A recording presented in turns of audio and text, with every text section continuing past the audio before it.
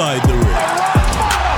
Outside the ring. That I just happen to be the greatest wrestling machine alive. It's all here. Universal Wrestling Podcast. I like this kind of party, baby. And now, here are your hosts.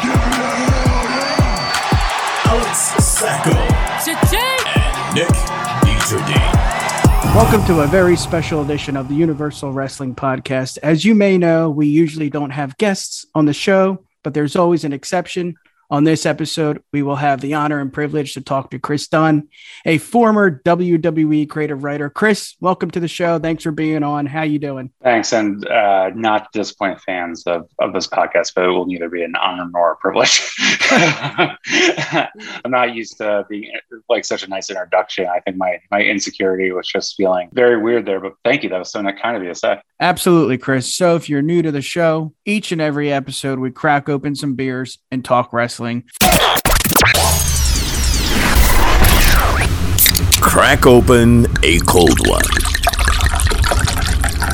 I am sipping on a vanilla porter from the Atwater Brewery. It is 5% English porter. It is available year-round. It's really good. It's a hint of coffee. This time of year, I love drinking coffee beer, so it hit the spot. But enough about me. Chris, let's get to you, brother. For the people that don't know who you are, can you give us a little background on yourself? I've been in the entertainment industry for about close to 15 years. I think the reason I'm on this podcast, though, is, for close to 5 years, I was a writer with WWE. And how did you get your start with the WWE? You know, it was kind of random. I was doing development in New York.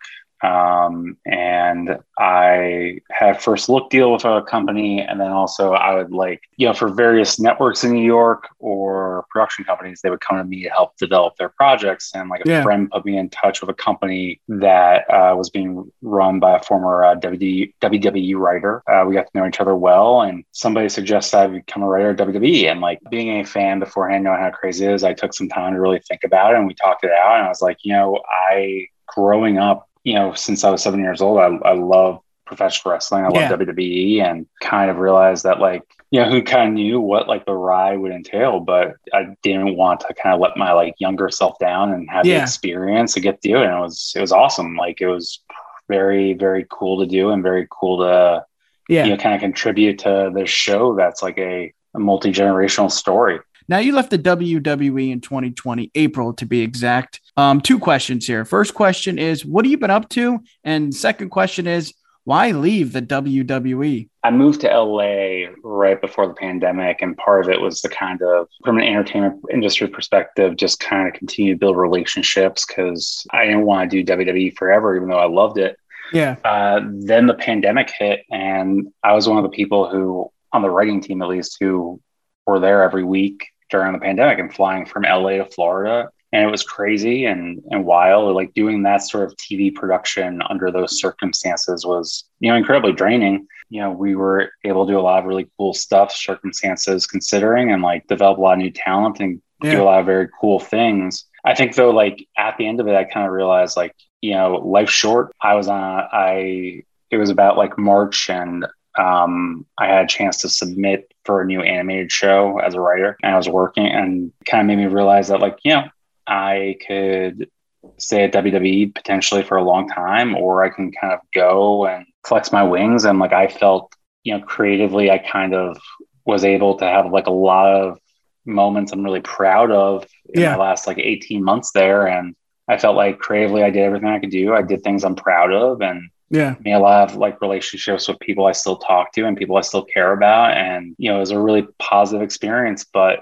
I wanted to kind of try other things and, do other things. And, since then, it's been great. I'm writing for a show for Vice right now, and I'm developing, a half-hour scripted comedy with a production company that has a hit series on Netflix, and I'm taking out a bunch of scripted podcasts at the start of next year to pitch to various homes, and it's been good. I've been working with a lot of new people and flexing that creative muscle, and it's just been a blast. Speaking of proud moments, Chris, thanks for the segue. What are some of the moments that you are most proud of? Here's what I'll say, when you're at WWE and you see former writers or producers or talent go on podcasts, they all not all of them, but there's a certain amount of people out there who kind of make it seem like they did everything. I remember, I was filling in for Bray's writer one time, and I produced and wrote a Firefly Funhouse. Somebody who was like there for 4 or 6 weeks, who was like shadowing me, took credit for the whole thing on the podcast. So the truth about WWE is like it takes multiple people to get anything off the ground, from the writing team,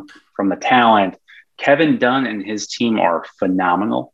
They are, for my money, one of the best, TV production teams in the industry, and just the fact what they do every, Monday, Wednesday, and Friday is amazing. So the way I say that, like, before I talk about like things I may or may not be proud of, like, multiple people are involved. I think like the biggest thing like is always going to be for me, like the night that, Bianca Belair won, the Royal Rumble. Like we worked together a little bit in NXT, and then I was writing for her and helping produce her a lot. And like we were writing together for when she came to Raw, and we did those EST vignettes together. And like my dream was always for her to get called up and like win the Rumble in a year. And like I doubted it that it was going to happen at times. Like I even started like looking at like potentially doing all right, well, like Bianca's not going to win the Rumble. Like I wonder if we do like a Bianca and Billy Kay Rock and Sock Connection style team.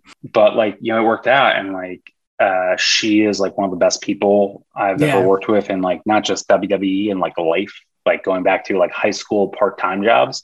And she's like one of the hardest workers. So like because I had been working with her so much, I got to like produce and like on headset call like the promo after she won the Rumble. And just like that moment was such a powerful emotional moment for like, I think I think also fans, like I didn't really that was her, being just truthful. And like we talked about like a couple things to potentially talk about beforehand, but it was very in the moment. And like, it was the culmination of like a year of really hard work for her. And like, especially like the last 6 weeks going into Rumble, she really was like flying at such a level that was so impressive. I was very happy for her as a person to accomplish that, because it's only happened so many, like there's only been like 4 or 3 women's Royal Rumbles. There's only been so many Royal Rumbles overall. There's only so many WrestleMania main events. And the fact that happened, it was just such a cool thing. I was so proud of her and happy for her as a person. So EST, was that something that she brought to the table, or was that pitched by the? She came up with that in developmental or in NXT, and like she had probably talked to Hunter about it, and Joe Bel Castro, who probably doesn't like me bringing him up, but like he was kind of like he was for while I was there was like the creative force behind NXT and awesome. And but yeah, that was a talent idea, and like it was so cool. Like she had like really developed and a character that was kind of like true to who she was as a person, both like from her athletic background, but as a person, Bianca's like so strong-willed and cool, and like that really comes across on camera so well. Now, as a wrestling fan at the age of 30, I understand the reason behind Becky Lynch going over, beating Bianca Belair at SummerSlam in 27 seconds. I get it. I understand it. But from your point of view, you worked with her for a good portion. What are your thoughts on Becky Lynch going over in 27 seconds? I was definitely disappointed when it happened. I think the thing that kind of, in retrospect, like the good thing about it is like, Becky, came back and was a heel out of it. The thing about like from the inside looking out, things happen that create controversy. It depends where you go with it. So I'm optimistic, especially now that Bianca's on Raw and like was a first round draft pick, that like it is going to end up being like the culmination of a good story. At the end of the day too, like, this business is a work. So, as a fan, I was disappointed, but like, I'm interested to see where it goes. Like, people talk about like where, things can ruin somebody. It's always what you do with it. And a lot of that comes down to the performer. She is such a strong-willed, heartfelt person who is just so incredibly talented. I am confident nothing that loss instead of 26 seconds, it could happen in like literally 4 or 3. But nothing is going to stop her from becoming a crossover star. And 2, like WWE and AEW too now is like a 52-week-a-year story. Things can turn really quickly, right? Like when I started at WWE, like one of the hottest people was Heath Slater. with the Rhino story and like the free agent story. Like he was getting massive pops. He was in the ring with Brock Lesnar and Randy Orton and like all these people. Like he was over and his performances were great and he was really amazing in that. And like obviously like Bianca has main event at WrestleMania, like she's at a much higher level than Heath, but like things can change really quickly. Like JBL, JBL who was always great to me in my time there, and like I am a big fan of as both like a performer and as a person. We all know like in 6 weeks he went from a lower mid-card act to a world champion. Same thing with Jinder Mahal. So like the 26-second stuff obviously sucked and it sucked in the moment, but I will bet on her any day of the week and the Raw creative team to kind of figure something really cool out. What were some ideas that you pitched that never got used? In any writer's room in television, you are constantly pitching ideas. And so like most of the ideas you pitch are not going to be. I can give you a dumb one that's like one of my favorites. Okay, let's hear it. From like when I started. When I started, Golden Truth was going on. Epico and Primo had like kind of been reinvented as I forget if they were the shining stars at that point or what, but like I kind of pitched them becoming con men, doing a timeshare con on Truth and Goldust. Okay. Where like it would be like a story for like a couple of weeks where like Truth put all his money into this timeshare because we were talking about like their island essentially being like, well, yeah. So now that I'm remembering more of it, so like eventually you get to a match where like Goldust like was like, Truth, they are screwing you, and they had a tag match. They would go like if Golden Truth won, they would be out of the timeshare. I forget what the Shining Stars would win. Yeah. But so like Golden Truth goes over the next week, like they go to Goldust is like, we never really wanted Truth. We always wanted somebody with your caliber, your credibility, Dusty Rhodes' son, former Intercontinental champion icon. And Goldust becomes like very like intrigued by it and like buys a timeshare. Essentially based on like, it was based on a King of the Hill episode. It was like a pitch that I pitched in like one of my first couple of weeks there. Yeah. That actually had like some momentum, but never ended up happening because it was like a lower on the totem pole story. But like we talked about it for weeks. That's like an example of like when I was there, like, not every story can be about the world title. And like when you have like a 3-hour Raw, 1 hour at the time NXT, and a 2 hour at the time SmackDown, like you have to have some entertainment. So it's just like a fun, really dumb entertainment story that I always love. There are any like really hardcore wrestling fans listening because they may completely hate that idea, but I always giggled at it, and it was like, dumb, but I think it would have been just like really fun to do. So let's switch it up. You discussed the ideas that didn't get used. What about the ideas that did? I don't love taking credit for ideas. Yeah, but I will. The things I'm really proud of, like working with Truth, was always fun, and we would come up with like the dumbest shit together. Yeah, but he could get it over. Yeah, it was just like, what is the dumbest idea? But like it became a thing where like the entry point to the dumbness became like very smart in the jokes and very meta. Yeah. So like when we started to like really work together, we did like, there are just like a bunch of very small things. Yeah. That we did that I think about and I always laugh at and love. Like for like SummerSlam in Toronto, we had him and Carmella hiding on the 4 announcer row, and it was just like a random thing because like I would watch the pay-per-views and it's like, you do this and it's like the most boring thing ever. It was just like kind of ripe for stuff. All the Drake Maverick being Hornswoggle stuff was great. Truth pointing to the WrestleMania sign that wasn't there, and then like working with Truth and Heyman on the Brock segment. Like I didn't produce that, but like it was a very fun segment to work on. And there's a lot of stuff. It's just like any idea you get to TV is always a collaborative effort, and so like many people are involved. But like I feel comfortable talking about those just because Truth and I are close enough to say like, hey, I was on a podcast, I mentioned these, and he knows I have his back. We hear the stories all the time. Vince rewrites the script hours before Monday Night Raw goes live. Is that true? Is there any truth to that? And if so, what is that process like? Well, here's the thing, right? Like So like rewrites happen, but rewrites happen at every TV show. Okay. And like, the way I equate WWE is like, Vince McMahon is Lorne Michaels, and you are doing a live TV show, and like, you go into a Monday or a Wednesday or a Friday with a script and like a layout, what you want to do, but like things happen. Like, talent may not like it.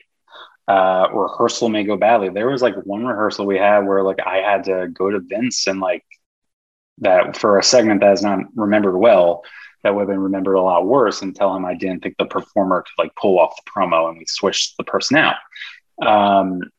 So like you are like, there are rewrites, and there are rewrites that like go up to Showtime and like sometimes past. And like there have been times in Gorilla where like I'll get something approved by Vince, but like, that's not really different than many other TV shows that are live, like that you are constantly doing it. And like, part of it is like, too, is like you want, part of the reason that happens, like you're involving talent, and like you are hearing their feedback and hearing their ideas and hearing their opinions, and you're collaborating.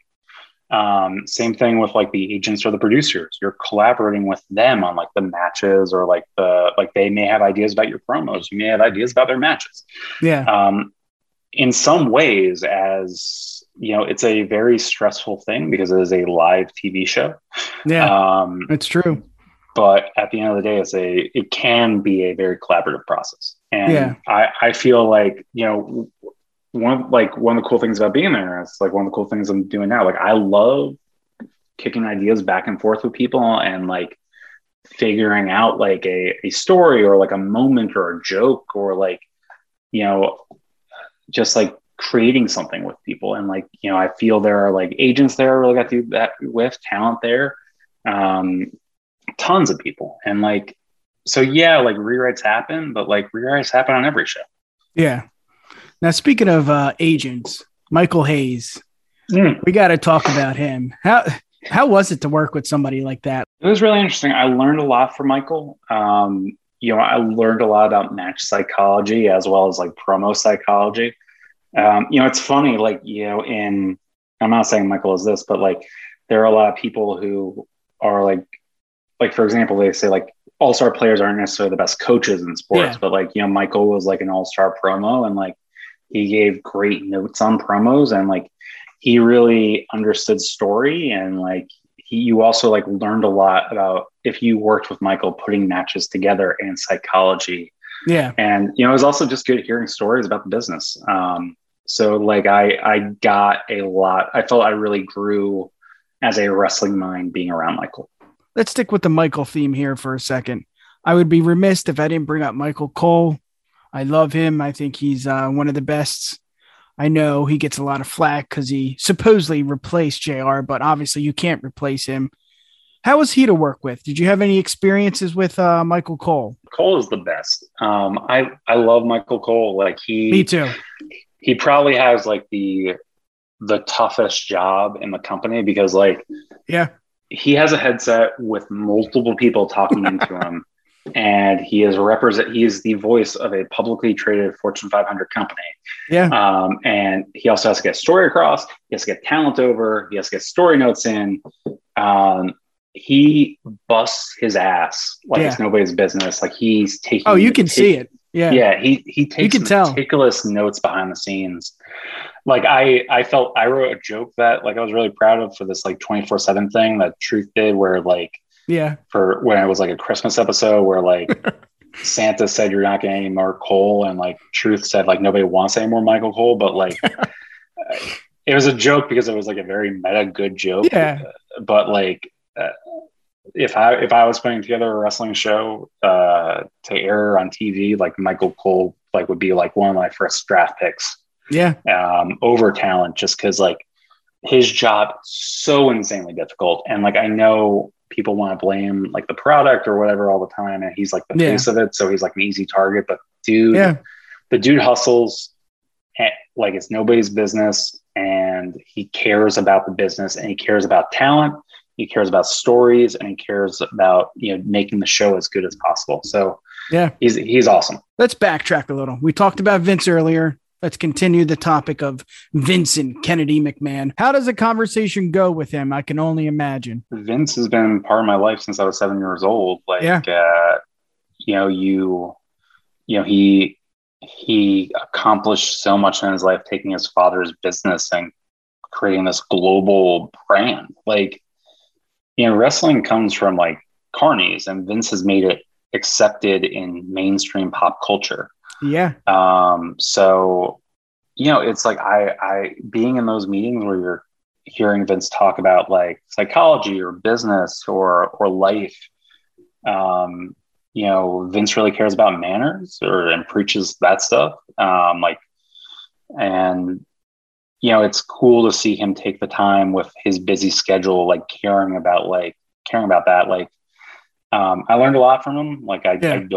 I don't know him well. Obviously, my interactions about him were about the show. And the dude has a lot going on. But I learned a ton working for him. Yeah. Not just about entertainment but wrestling, but from story structure or life. So Chris, what goes into an NXT call up? Do the higher ups tell the creative team this guy or this girl is coming to the main roster, ignore everything they've done in NXT, and let's just repackage them? It's a case by case basis. Okay. I don't know how it's going now. For my time there, I don't think we really repackaged anyone good. I think on my end, I was working NXT and the main roster a lot in my time there. Okay. Not all of it. For me, I would just be told this is happening. Mm-hmm. Whenever it was. Occasionally, we would make pitches for NXT talent for the main roster. Sometimes, I would make pitches to send people to NXT, just because I thought it would help, both brands and help talent. Yeah. But yeah, it legitimately is a case by case basis. Chris, I got to ask this question. It has been reported by Twitter account WrestleTix that October 11th edition of Monday Night Raw had the show's lowest attendance since WWE returned to live touring. Estimated fan attendance was 4,031. What's the deal there? I'll be honest, since I left WWE, I've only started to get back into wrestling. So I did not know that. Okay. That happened. Attendance is a weird thing. I think, do you know what city it was in? Yes. Chase Center in San Francisco, California. Yeah. I mean, California, there's they have I live in California. It's become a lot. So my girlfriend and I left to go because we're both from New York, spend a month there in July. When we left, COVID numbers were 30 new cases a day. Yeah. And then in our time there, we kept on seeing it go up and up and up and up. Yeah. So by the time we got back, it was it was back at almost it wasn't at peak pandemic, but it was definitely depressing numbers. So from for me, at least speaking, from it is California is becoming a lot more strict. Okay. And both not just the state, but also the people living in it. It's one of the reasons the numbers have gone down as much as it has. Yeah.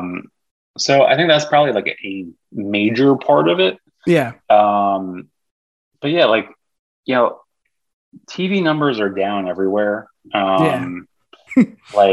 At the end of the day, it is what it is. In the last 2 to 3 years, WWE has gotten $3 billion deals. Yeah. For one for the pay-per-views and then Raw and SmackDown. Yeah. Peacock, Fox. Yeah, exactly. So it's the product is popular. I just think if things go back to normal and things are like that again, then I would be worried. I think it's just such a weird time. It's hard to kind of really go into it. Yeah, no, that makes sense. Yeah. Let's get one more question before we get into the next segment. Who were some of the easiest people to work with, and who were some of the toughest?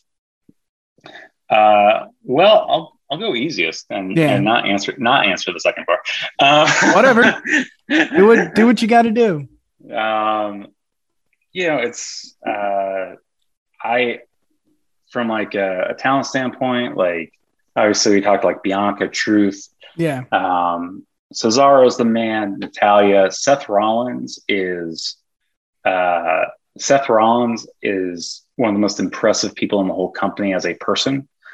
He is such a leader, and he thinks about, you have to be like so successful.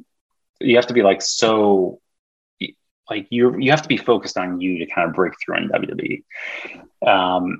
And like sometimes talent forgets about the whole show, but Seth is like this guy who thinks about the totality of everything, not just in the moment, week to week, 52 weeks a year, both for himself and the whole brand. And WWE is so lucky to have him. The Viking Raiders are the best. Roman's cool. Adam Cole, awesome. Daniel Bryan, awesome. And then behind the scenes, like there are, again, like kind of going back to like stuff that we are talking about before, like it takes so many different facets to get the show on air every week. Like Kevin Dunn's whole team is phenomenal. Yeah. Johnny Laurinaitis' team is awesome. Just there are so many great people there.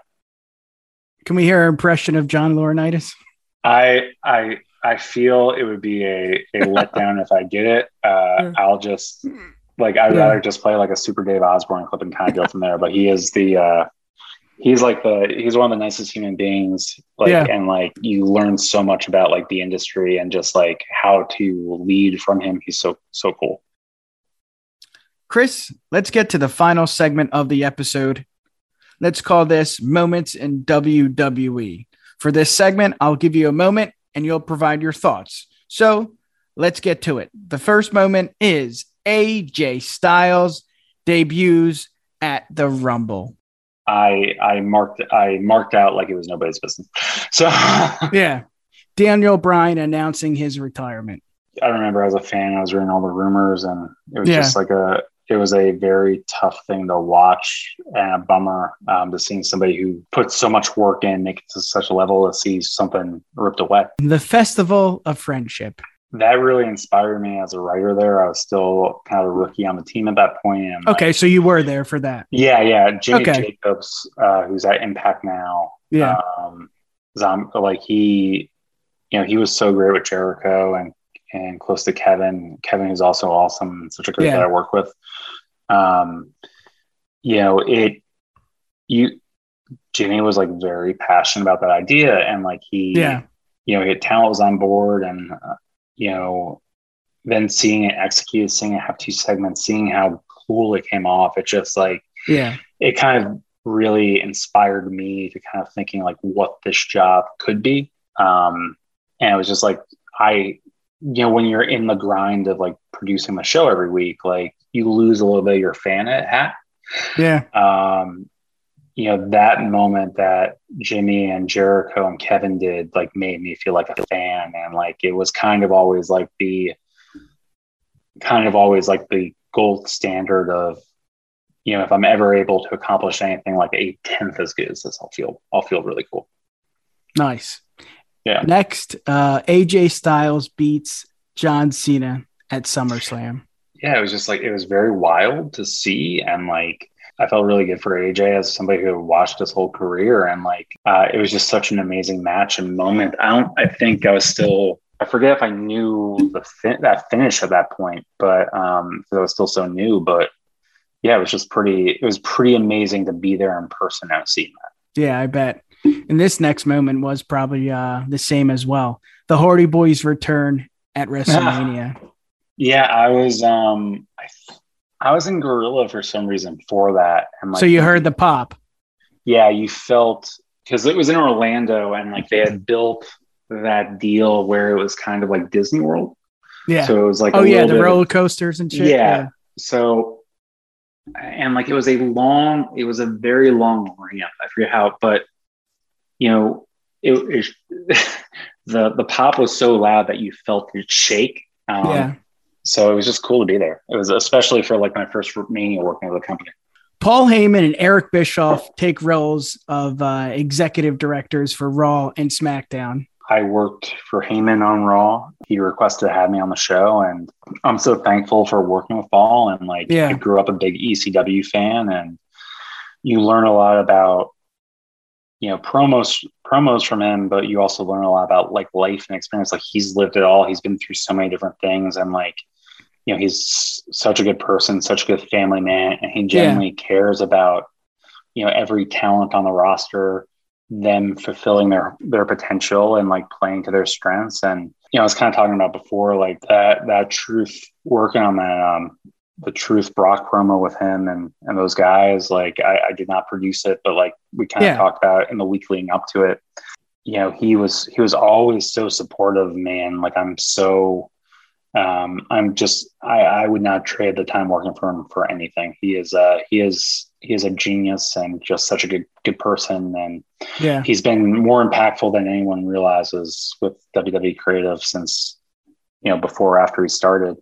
And Eric, I knew briefly, like he was nothing but nice to me. And like, it was so cool being around him. I didn't get to work with him because I was on Raw, but he's just a nice guy. Kofi Kingston. God, this was such a good moment. winning the WWE championship. Yeah, it was wild. And it was a thing that like, you know, the fans really like it all came together in such a weird way. Like I worked on a promo with New Day earlier. I mean, they were tweaking their promo and like Kofi brought up that he had never had like a championship match. I was like, oh, that's funny. But then I kind of forgot about it. And like, you know, I like seeing that story happen. It was like one of the 2 or 3 coolest stories in my time at the company. Like, again, like I had very like little to do to, I was on SmackDown at the time. Like, I don't think I produced anything on that, but like I watched, like, it just made me feel like a fan and made me feel like so happy for Kofi.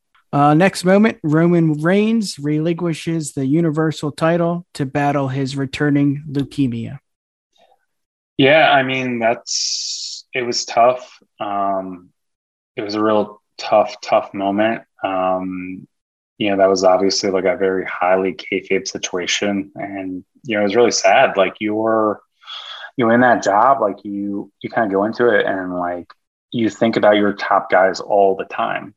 Like they are your priority. And it was just like, Roman is like such a nice person and such a cool dude and like such a good guy. Like it was wild to watch and just made you feel like, so, you know, I'm really thankful that he's good. And like, he's just, you know, he's crushing it. One more question. I think, you know, they said it's the summer of Cena, but I think it's the decade of Roman Reigns. What are your thoughts on his current run? I mean, I think like you kind of gave him, he has beaten everyone from like Cena and Bryan and Edge and like, but like at the end of the day, the promos are strong. The story beats are strong. You know, he does him and like his writer do such a phenomenal job. Heyman does such a phenomenal job with it where this is such an iconic run. And I think it's one of those things that like as fans watch it, I think we all kind of know this is a special thing we're watching. Yeah. But yeah, it's really cool. Let me ask you some questions. What got you into wrestling? For me, it was 1998, King of the Ring. I was watching it with my cousin, hanging out with him. I saw Taker throw Mankind off the Hell in a Cell, and I was hooked ever since that moment for a lot of reasons. It was different. It was awesome. It was something I've never seen before, and I was hooked since then. So yeah, that's where I started. You went to AEW recently, right? Yes, Dynamite. It was great. The main difference I see there is the fans. They look like me, you know, they're 30-year-old guys. They're not little kids, which obviously WWE caters to. And why wouldn't you? I mean, Vince is an amazing businessman and, you know, I'm not going to knock that. But for me, it was really cool. It seemed packed. I mean, there was, you know, a few seats that were open, but it was just exhilarating. It was so fun to just be there with your boys and just, you know, watch wrestling. Have you been to an AEW event? I was invited a couple times. I'm sure I'll go at some point, probably when they're in LA. Yeah. Or maybe if I'm, in the same city that night. But yeah, like I have a lot of friends there now and people I've worked with. So I've definitely started paying more attention. It's like when you're working in wrestling, it is your life. Part of like leaving and like when I quit was like I needed like a detox. So like, I would say like around SummerSlam, I started to get back into it a little bit. But yeah, it's I'm happy for a lot of people over there. From Black and it's like Cole and all those guys. What's your favorite match? Well, I have two favorite matches.